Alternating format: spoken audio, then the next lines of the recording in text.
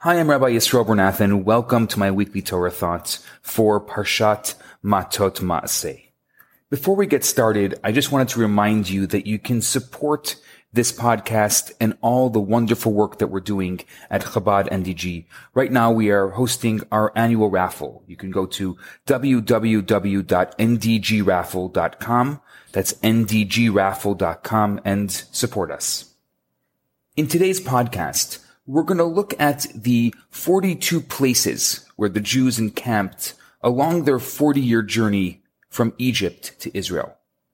The Torah says these are the journeys of the children of Israel going out from the land of Egypt.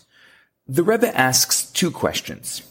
Number one, leaving Egypt was one journey, but getting to Israel took longer. So why list the 42 journeys under leaving Egypt? That first journey just took them out of Egypt into the desert.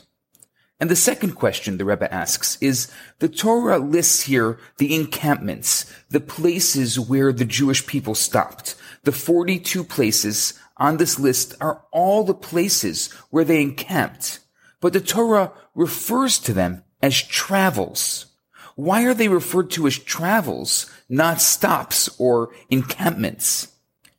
The answer is that old, beautiful Hasidic teaching about Egypt. You've probably heard this from me before, because it's the Hasidic perspective about Egypt and the Exodus that really changes everything. It changes the way that we look at Passover. It changes every mention of the Exodus in our daily prayers. And it's going to help us understand the Torah's listing of the 42 stops as travels. The Exodus from Egypt is not only historical, it's also current and personal. The word Mitzrayim, which is the Hebrew word for Egypt, shares the same Hebrew root as boundaries or limitations. This is why we recall the Exodus when observing so many mitzvot, which have nothing to do with the Exodus from Egypt. For example, we recall it on Shabbat at the Kiddush, and so often in our prayers. Every mitzvah we do is a mini Exodus. Every mitzvah is an opportunity to open new spiritual horizons, connect on a deeper level, leave our comfort zone, and rise above our current spiritual limitations. The 42 stops that the Jewish people took on their journey were not just rest areas or points of interest along the way. Each and every stop represented another step in the spiritual exodus, in rising further beyond our limitations, expanding our boundaries and reaching new horizons. That's why they're called journeys and not stops or encampments. The Baal Shem Tov taught us that we each have these 42 travels within ourselves. Each one of us encounters a redemptive, liberating, and uplifting opportunity, milestone in our lives. The 42 biblical journeys are symbolic and not historic. This is about our personal journeys. So now, if that's the case, why list all these separate places? Why not just lump it all into one giant journey, and this is the great journey of the Jewish people? Or this is the epic journey from Egypt to Israel. Why bother listing each and every place? So there are a few reasons for this.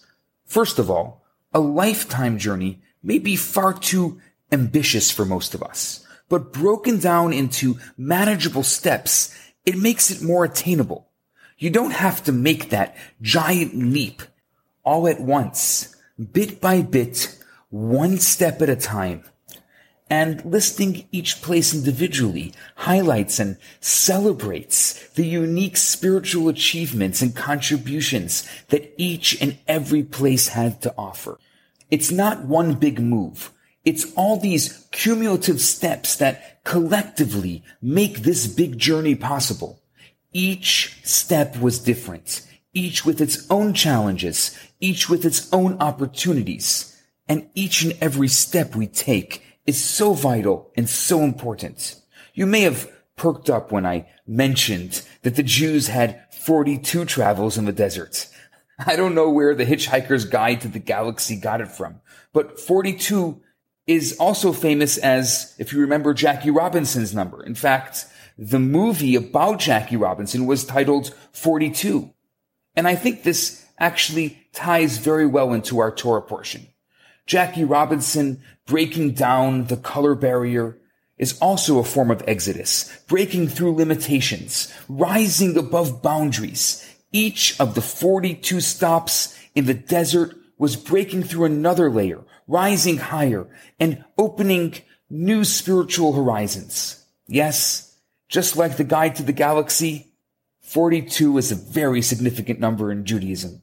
There's an ancient prayer in the Siddur called the Ana B'Koach that's said just before the Lecha Dodi prayer on Friday night. That prayer has 42 words corresponding to the name of God that has 42 letters. So, this week, as you read the Torah, I want you to remember that each step of the journey is important. Each Jew is a crucial part of the global historic Jewish enterprise and mission. Each piece matters. We are all part of a greater whole. I'm Rabbi Yisroel Bernath. Shabbat Shalom. Hi there. I just wanted to let you know that I just launched a brand new website. It's theloverabbi.com, theloverabbi.com, theloverabbi.com, and it has lots of very interesting things there. Especially, you can purchase a lot of the different classes and lectures that I have given over the past few years, and you can also take a look at the current classes and lectures that I'm giving and the current events that I am doing on relationships. So I encourage you to go check it out. It's theloverabbi.com. Thanks so much. Hi, Rabbi Bernath here. I have some great news for you. My popular 4-week course, Kabbalah for Everyone, is available right now for free for the next 50 people who download it. All you have to do is go to www.theloverabbi.com, scroll to the bottom of the page, and you're going to see the download button right there. In this course, I talk about the Kabbalistic secrets to relationships, to wealth, to happiness, and balance. This special offer has been dedicated in loving memory of Ellie Dorfman. I look forward to hearing from you and hope you enjoy the course. Now on to today's episode.